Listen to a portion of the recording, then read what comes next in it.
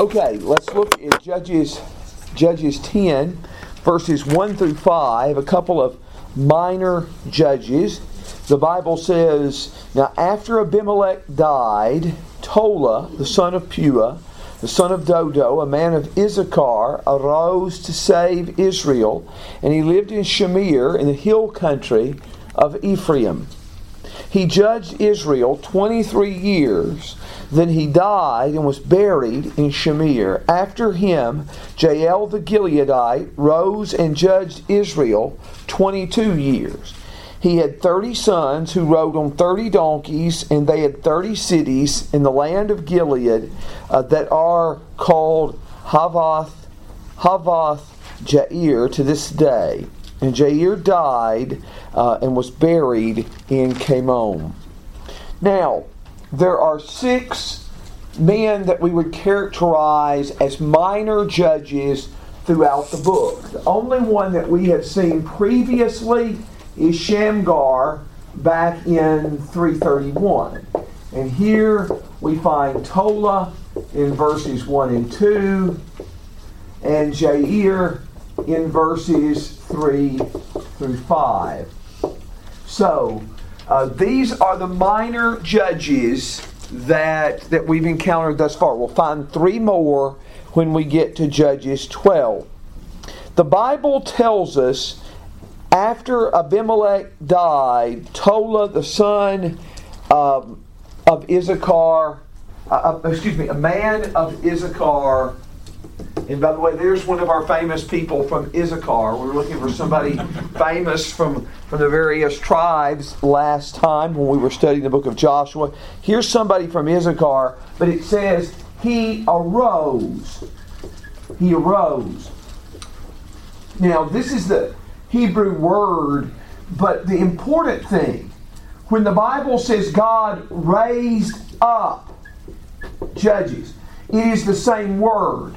It is the same word as used here. God raised up judges in 2:16 and 2:18.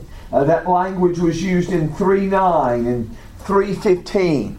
And it's the language it's used here of this minor judge. So a lot of the vocabulary which is used in connection with these judges is used of the previous judges. But who does it say in the text earlier? Does it say specifically raised up these judges in these instances? The Lord raised them up. Here it doesn't have a specific mention of the Lord. It simply says he arose, and it says he saved Israel. Now the word saved is a form of Joshua's name, form of Isaiah's name, form of Hosea's name. It's in all of those. But this is the 15th time in Judges this particular word has been used. So what I'm trying to stress again, over and over, the book of Judges has used this same kind of vocabulary and is always attributed these to the Lord raised up. The Lord used someone to save the people, but ultimately God is behind it all. And so some of this same vocabulary is repeated here. Now, one of the things that was interesting to me, and I don't want to spend too much time on Tola, but we don't know much of what he did, except he says he judged Israel 23 years. But think about this. You got Tola, you've got his father is Puah, and they are from the tribe of Issachar.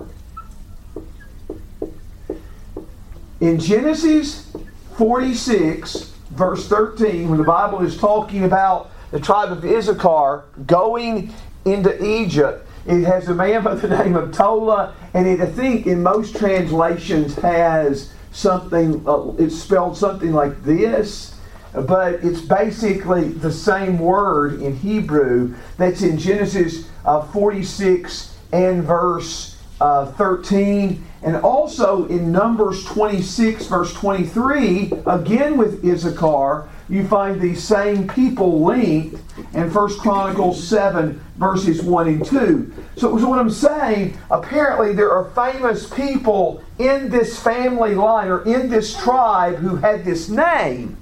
And this name was passed on from generation to generation.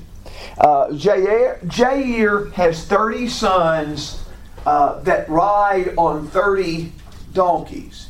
30 donkeys. And all your translations in verse 4 have that they rode on 30 donkeys and they had 30 cities. All of your translations have that 30 donkeys rode on 30 cities. And excuse me, I apologize. I did not. I would not have caught that if you had not laughed at it. I didn't even realize what I said. But he has his 30 sons ride on 30 donkeys and have control of 30 cities. And that, what does that mean? Does that mean they're more than just judges to me? Yeah, it almost sounds like he's taking the lifestyle of a king. You know, if you have 30 sons, do you have more than one wife? For his wife's sake, I hope so. You know, I would imagine he has several wives and 30 sons. And, you know, kings were not to multiply wives for themselves. They're not to multiply horses for themselves. Now, these are donkeys instead of horses. But does this indicate that? Does it indicate that even these characters, who we don't know that much about, are demanding too much of the people? I'm not particularly sure there. What thoughts do you all have? What other thoughts? What questions did I not touch upon? Where is Gilead? Gilead would just be a reference to this area across the Jordan. Now, sometimes it seems specifically to refer to a part of the land in the middle of it. You notice, like, here's Jabesh Gilead, located right here. Sometimes it refers to a portion of it, but sometimes it refers to the whole area east of the Jordan. It's a good question because we do need to deal with that there, and we're going to deal with that in the case of Jephthah as well. What else? What other thoughts do you have, David? Are we to assume that Dodo is not one of the famous family names? That's not a name that keeps recurring. Okay. That's not a name that keeps recurring in these passages. So somebody branched out and named their child that differently. But why would he Tola have been from the tribe of Issachar but living in Ephraim? okay, I don't know when the Bible says hill country of Ephraim, if that is a reference to the tribe or if it is an area, if it's a reference to this area through the middle of the country. I really wrestle with that sometimes because sometimes things happen in the hill country of Ephraim that are hard to fit in the tribe of Ephraim. And I think that phrase must have had some reference beyond the tribe of Ephraim. And we could think of some geographical things that do that. Off the top of my head, none of them are coming to me, but I'm sure we could think of something that geographically that does that. Well, for example, yes, I just did think of one. Like the Mississippi River extends way beyond the state of Mississippi, and we could say that for other state rivers, but since this is the biggest river in this part of the country, then it extends way beyond that. And so that may be the same kind of thing that we're talking about here. What else? Anything?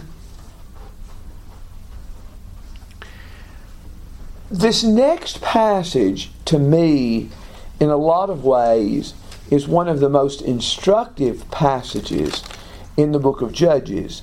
This section from 10 verses 6 through 16. And in some ways it parallels with the beginning when we were in chapter 2, verse 6 through 3 verse 6. And of that brief section where the prophet spoke in 6 verses 7 through 10. And this is a big picture overview of a lot of the events of the book of Judges, a lot of this time of the Judges. So let's listen to this text. The sons of Israel again did evil in the sight of the Lord. They served the Baals and the Asheroth, the gods of Aram, the gods of Sidon, the gods of Moab, the gods of Ammon, the gods of the Philistines. Thus they forsook the Lord and did not serve Him. The anger of the Lord burned against Israel, and He sold them into the hands of the Philistines and into the hands of the sons of Ammon. They afflicted them and crushed the sons of Israel that year. For 18 years they afflicted all the sons of Israel who were beyond the Jordan in Gilead, in the land of the Amorites. The sons of Ammon crossed over the Jordan to fight against Judah, Benjamin, and the house of Ephraim, so that Israel was greatly distressed. And the sons of Israel cried out to the Lord, saying, We have sinned against you, for indeed we have forsaken our God and served the Baals. The Lord said to the sons of Israel, Did I not deliver you? And by the way, you notice that's in italics in the New American Standard. From the Egyptians, the Amorites, the sons of Ammon, and the Philistines.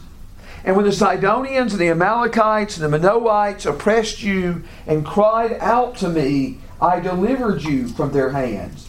Yet you have forsaken me and served other gods. Therefore I will deliver you no more. Go and cry out to the gods which you have chosen, and let them deliver you in the time of their distress. The sons of Israel said to the Lord, We have sinned. Do to us whatever seems good to you. Only please deliver us this day. So they put the foreign gods from among them. They put away the foreign gods from among them and served the Lord. And He could bear the misery of Israel no longer. Verse 6 is the longest statement of apostasy in the book of Judges. If you want to state it like that, the longest statement. We could just apply our cycle. The longest statement of sin or doing evil in the eyes of the Lord. Often the text just says they did evil in the sight of the Lord. Sometimes, at first, it would say they did evil in the sight of the Lord and served the Baals. But here, there is a sevenfold description of the gods they served. Remember when God gave them the land, He mentioned there's 7 nations mightier and stronger than you in Deuteronomy 7. Now, here when they're in the land, He mentions that there are 7 nations and their gods that the people served, that the people turned to. He goes into great detail describing the gods that they served. Notice how frequently the text says the people forsook the Lord. You see that in verse 6, that they forsook the Lord. You see that in verse 10, that they had forsaken the Lord. You see it in verse 13, that they have forsaken the Lord. They forsook the Lord. The text tells us in verse 6, they forsook Him, they did not serve the Lord. They did not serve the Lord. But positively, they did serve Baal. in chapter 10, verse 6, among the others that they served. Also in verse 10, we have forsaken our God, the people acknowledge, and served the Baals. And then in verse 13, it is said that they had served other gods. So they forsook the Lord and did not serve the Lord, but they served the Baals. And they are, the text is very explicit with their sin, and later they themselves are as well. They themselves are. And the Bible says the anger of the Lord burned against them. It's the first time the anger of the Lord has been mentioned since 3 verse 8. The anger of the Lord burned against them, and God gives them into the hands of the Philistines and the Ammonites. Now, the question that was asked earlier about where Gilead was, Gilead over here, the Ammonites seem to have been the ones who oppressed Israel on the east side of the Jordan. Now we'll find in just a moment that some of their oppressions filtered over into Judah and Benjamin as well, for example. But primarily the Ammonites are enemies on this side. The Philistines are enemies here on the west, near the Mediterranean Sea. So the Philistines are a problem for these people on this side of the river, while the Ammonites are a problem for those people on the other side of the river. And this is the first time that we see kind of two nations at one time being raised up to oppress Israel. It's like sometimes in conflict, in a physical battle, there's an effort to open up two battles to make the enemy defend two locations. And in a sense, God is using this to try to humble His people.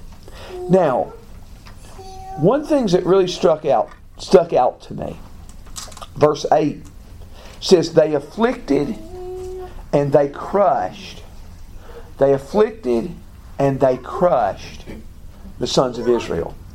Do you know that word crushed is used one other time in the book of Judges? Could you guess where it would be? Crush the skull of When the woman dropped the millstone and crushed his skull in 953, Abimelech's skull.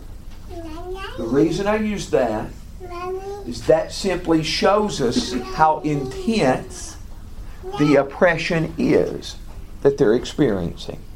They are described as being crushed with the word that describes the crushing of Abimelech's skull. They afflicted and crushed the sons of Israel for 18 years, and they afflict all the sons of Israel living on the west, on the east of the Jordan, or in Jordan, on beyond the Jordan in Gilead. Tommy, Yes. I've got a footnote for the word afflicted there that says literally shattered. Okay. Which, that to me carries more force, would go along with crushed. Yes. That word is only used one other time, and that is how it's translated in Exodus 15, verse 6. This is the song celebrating deliverance at the Red Sea. Your right hand, O Lord, is majestic in power. Your right hand, O Lord, shatters the enemy. Same word here. So they shattered, they afflicted, they crushed the sons of Israel for 18 years. The Bible is highlighting the severity of the oppression that is experienced. Now, we see the Ammonites also crossed the Jordan, and it affects some of Judah, some of Benjamin, some of Ephraim in verse 9. But this is an affliction that's focused first and foremost on the people east of the Jordan. Well, what thoughts do you have there?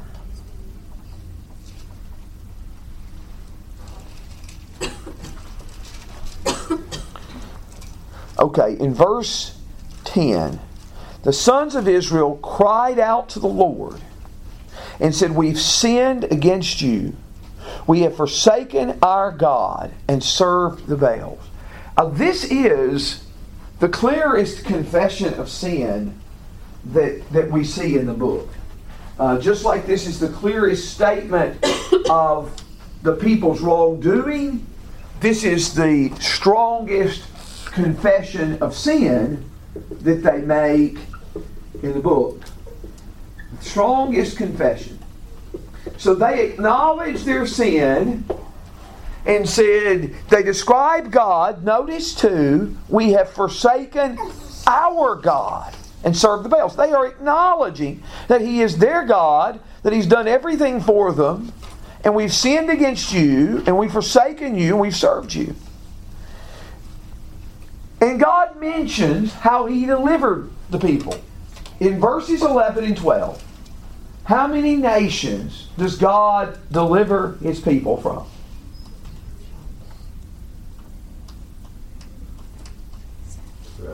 7. Okay. 7. So just like there are 7 nations that they were going to defeat, and 7 gods that they served, in here you find 7 times that they were delivered by God. Now, I'm not saying that is the exact number and they're limited to that, but my point is maybe that number 7 indicates completeness each time. Maybe but their 7-fold idolatry was matched by a 7-fold difficulty from these nations. But when the people say, we've forsaken you, we've served other gods, God says, listen, I have delivered you time after time after time, and you've cried out to me, I've delivered you from all your difficulties, you've forsaken me again. Go cry out to the gods that you've chosen. Did you all have any good cross references? Or does that call to mind any other scriptures where you see God saying something similar to Israel? Well, what I thought of, which isn't that, but Elijah on Mount Carmel, and Okay.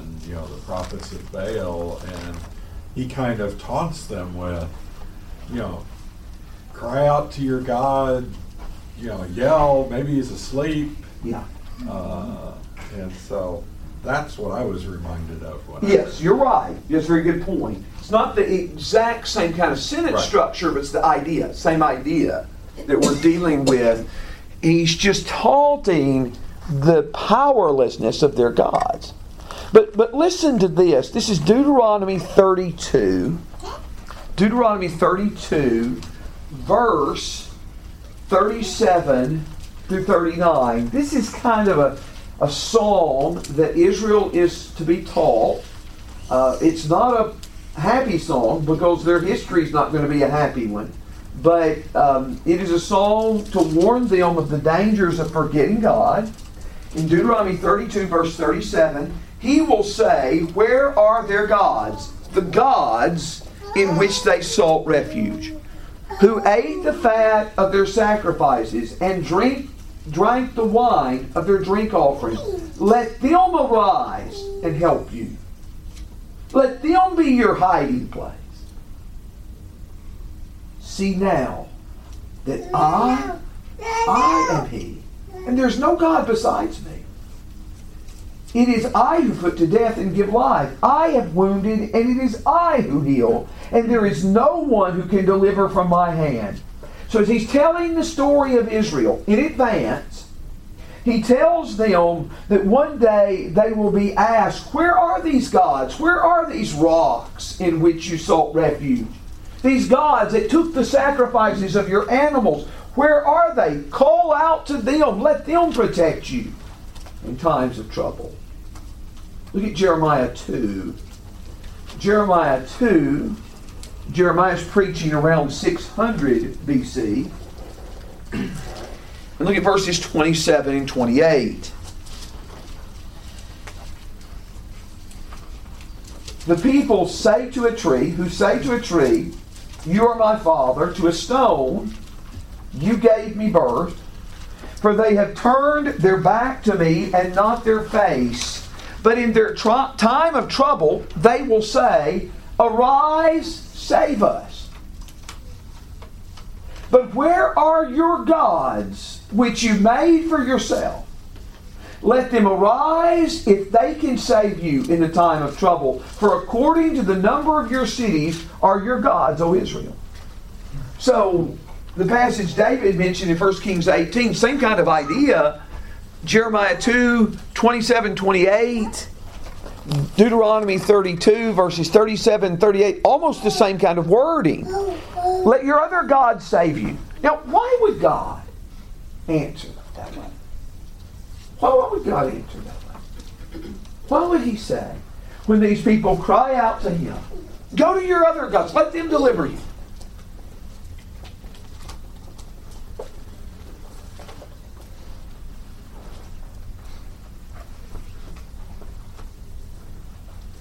David? I think he's emphasizing the foolishness of what they've been doing. The foolishness of it. It's Powerlessness. Yeah, you chose them. Let them do what you want me to do. Okay. That's right. And they know the answer. Yeah. That's the thing. I know it. Yeah. They call out to Jehovah because they know He can do what they want. Yes. Paul also, I know you're probably saying the same kind of thing. Anything to add on it? So just a ditto, just a like. So, but yeah, it just emphasized the powerlessness of their gods. If the sin of the Old Testament is idolatry, God is truly trying to get them to see in their crisis that they have nowhere else to turn but Him. And they shouldn't turn anywhere else in good times and bad. No analogy we can make is perfectly consistent here and perfectly parallels with God's situation with Israel. But I know a man who said his son had gotten in several minor things, got in trouble. He would be thrown in jail for a night or a day, and he would come bail him out. And finally, by the third or fourth time, he wondered, am I doing him any good? And he called him to bail him out. And he said, no.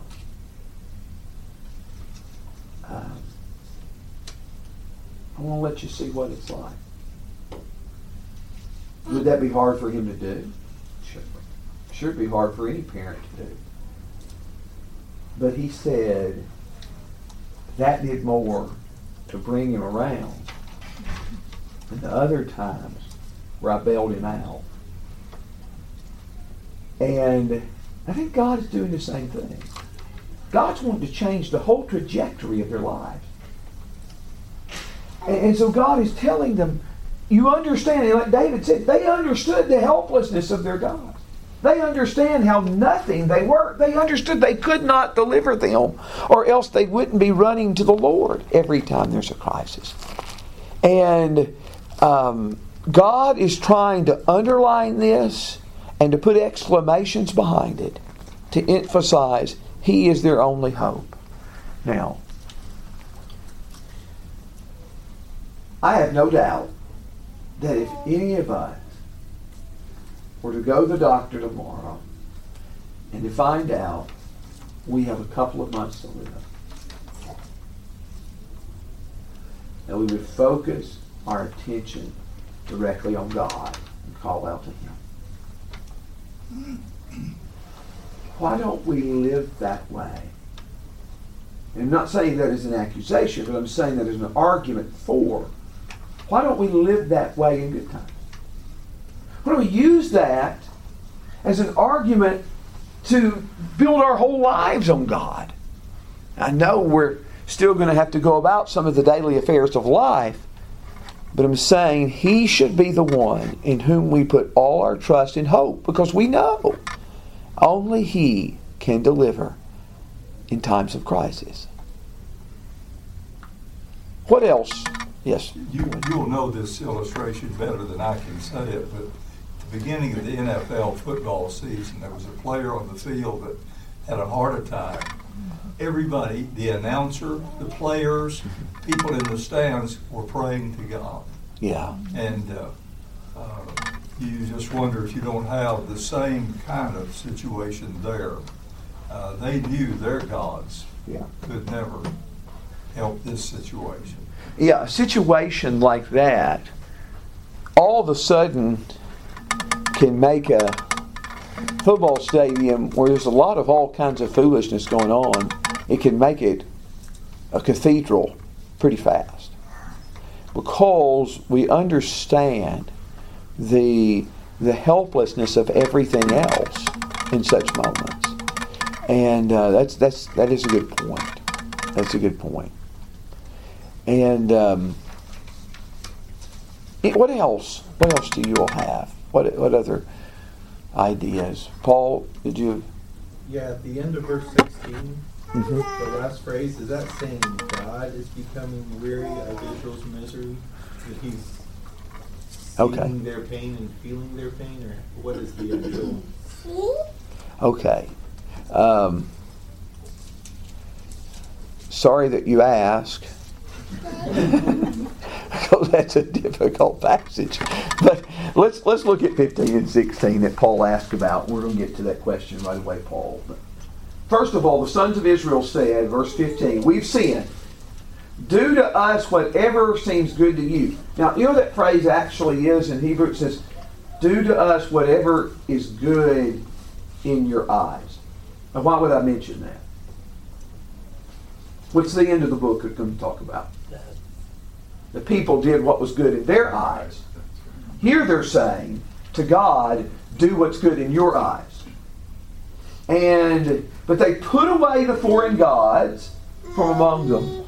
They served the Lord. Now we've seen this word serve. It says they did not serve the Lord in verse 6. They served the Baals in several passages. But here the people say they served the Lord. They served the Lord. 16. They served the Lord. And the Bible says that He could bear the misery of Israel no longer. Now, the question Paul asked, He could bear their misery no longer. First of all, let me ask you all how that's translated in your versions.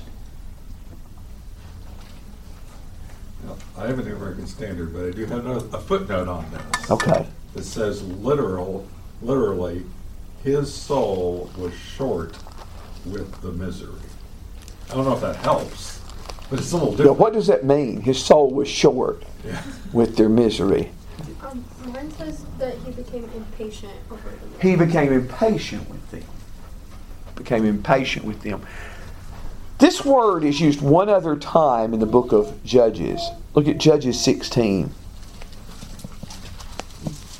Judges 16, verse 16.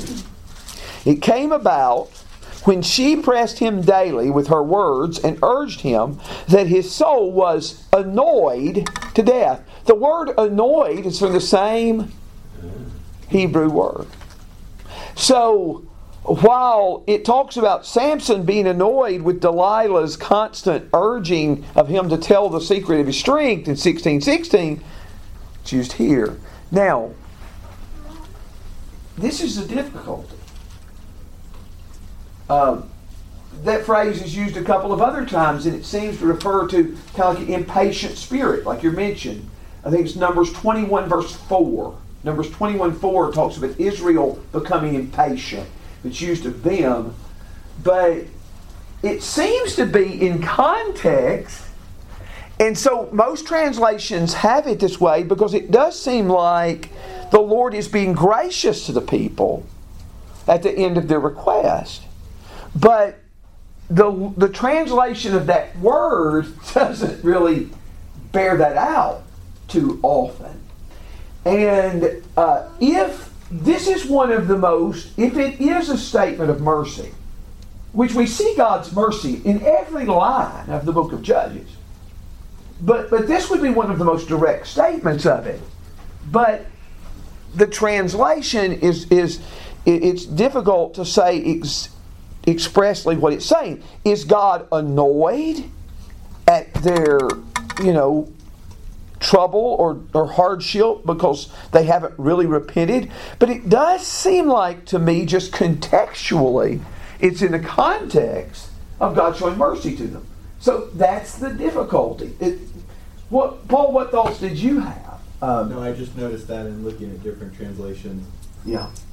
Okay. Yeah, it's I think it's definitely positive. It's what? I think it's definitely positive. It seems positive contextually. Yeah, I think he's feeling. It's a picture of him feeling personally the misery of Israel. And it could be that he's. Picture. It could be that he's impatient with their pain, with their suffering, yeah, and anxious to answer their cries. That could be the impatience that he's dealing with there. But this would be one of the hopeful points of the book of Judges, which isn't always that hopeful. But this is a hopeful point. Let's say a little bit about Jephthah, because I want to make a tie-in here. Anything else that you have?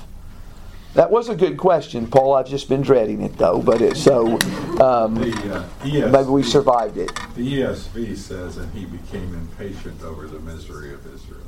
He became so impatient. The ESV does translate Okay. that. He became impatient with their misery. Okay. Okay. This is a point I wanted to make. Let's look at 10:17 to 11:11. The sons of Ammon were summoned, and they camped in Gilead. And the sons of Israel gathered together and camped in Mizpah. And the people, the leaders of Gilead, said to one another, "Who is this man who will begin to fight against the sons of Ammon? He shall be head of the inhabitants of Gilead." Now Jephthah the Gileadite was a valiant warrior, and he was the son of a harlot. And Gilead was the father of Jephthah. And Gilead's father bore him sons. And when his wife's sons... Gilead's wife. Okay, Gilead's wife bore him sons. I'm trying to read this fast, and I apologize if I make a mistake. When his wife's sons grew up, they drove Jephthah out and said to him, "You shall not have an inheritance in our father's house, for you are the son of another woman." So Jephthah fled from his brothers and lived in the land of Tob, and worthless fellows gathered themselves about Jephthah, and they went out with him. It came about after a while the sons of Ammon fought against Israel. And it happened when the sons of Ammon fought against Israel, the elders of Gilead went to get Jephthah from the land of Tob. And they said to Jephthah, "Come and be our chief, that we may fight against the sons of Ammon." Then Jephthah said to the elders of Israel, "Did you not hate me and drive me out from my father's house? So why have you come to me now when you're in trouble?"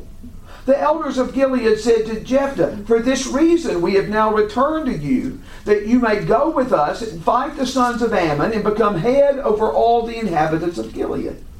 Then Jephthah said to the elders of Gilead, "If you take me back to fight against the sons of Ammon, and the Lord gives them up to me, will I become your head?" And the elders of Gilead said to Jephthah, "The Lord is witness between us. Surely we will do as you have said." Then Jephthah went to the elders of Gilead, and the people made him head and chief over them. And Jephthah spoke all these words before the Lord at Mizpah. Now, I will say this.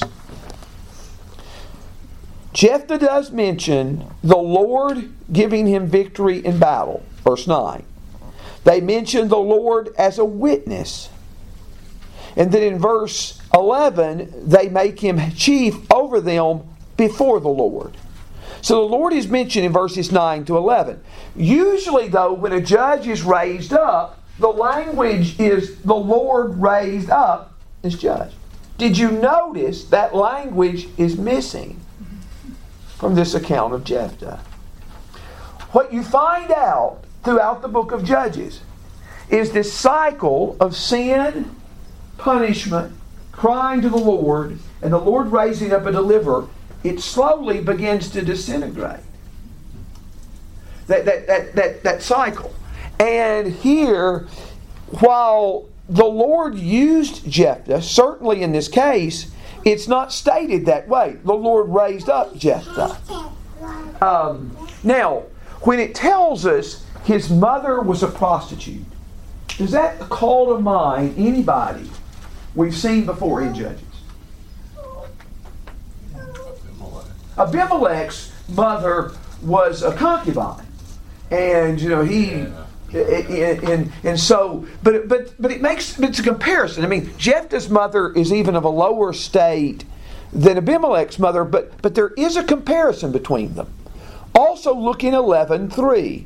After Jephthah is cast out of his father's house, and they're saying, you're not going to have an inheritance with us, who does he associate with? Some worthless fellows gathered around him. Those two words, worthless fellows, are used also in 9 verse 4 to describe Abimelech's company.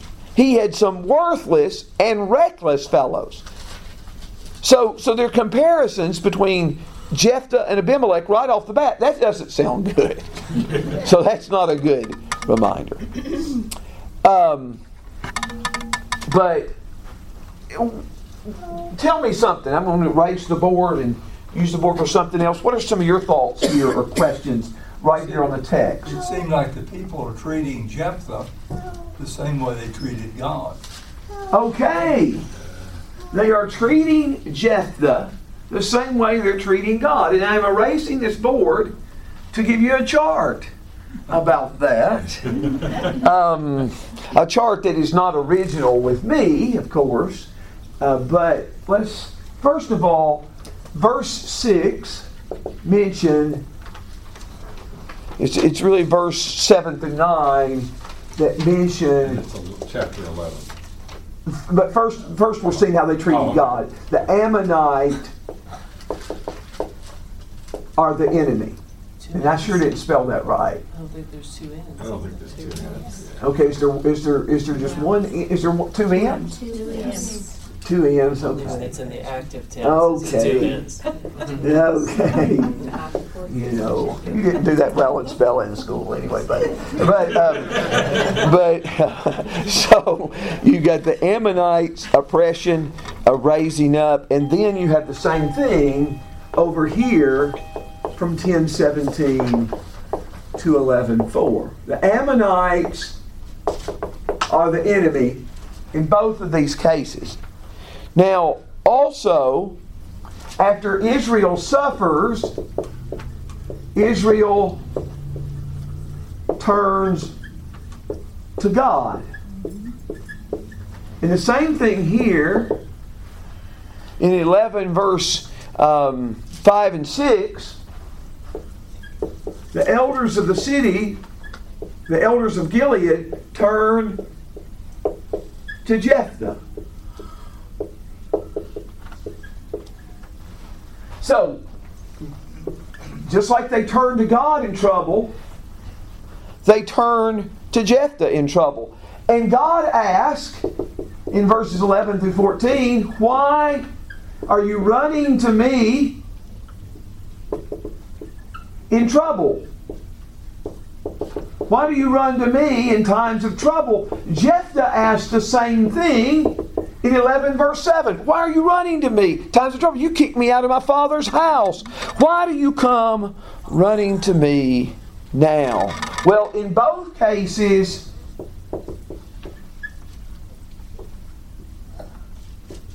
Israel begs. They shift their language. They beg for their help. Nevertheless, we're turning to you now, they say to Jephthah. Now, this is the bottom line. What is it motivates Jephthah? Paul? Power. Power, yeah. Y'all promising I'm going to be your leader? promising him we're going to be ahead. Jephthah is motivated. He is motivated by wanting to be the leader. What is motivating God? Now, if we translate 10:16 in the traditional way, God is motivated by mercy. He's not motivated simply by power over His people. He has that anyway. He's motivated by His concern for His people. So I really think this is a comparison at several points, but yet the comparison breaks down at points too. And the points where it's a contrast are, in a sense, the reason, in many ways, for all the comparison. To emphasize God's mercy versus man's simply desire for power. What ideas there? What thoughts do you have? I got that chart, by the way, from... It's a little bit different than how he worded a couple of things, but it's the basic ideas from Daniel Block in his commentary in the New American series. And it can provide some very useful information to the book of Judges. So, but right at the start, it is really striking to me. And we'll just say a little bit about this Sunday before we go on to 11 verse 12. And I know Paul did questions all the way to verse 28. I appreciate that. So we're already set for that for Sunday. But we'll try to finish the chapter. And we'll try... I would ask this, in your arguments, whatever they be, about Jephthah's daughter. Let's all try to make them concise, because we don't have the time to take up a whole class just on Jephthah's daughter. But I would say that it is striking to me that the call of Jephthah to be a judge till we get to verse 9 seems like purely a human process. And it may show us, even after all these statements of 10 verses 6 through 16, they're not seeing their dependence on God enough. And so that may be a statement to that effect. But anyway, anything else that you want to add? Well, thank you, and God bless, and Lord willing, we'll see you on Sunday.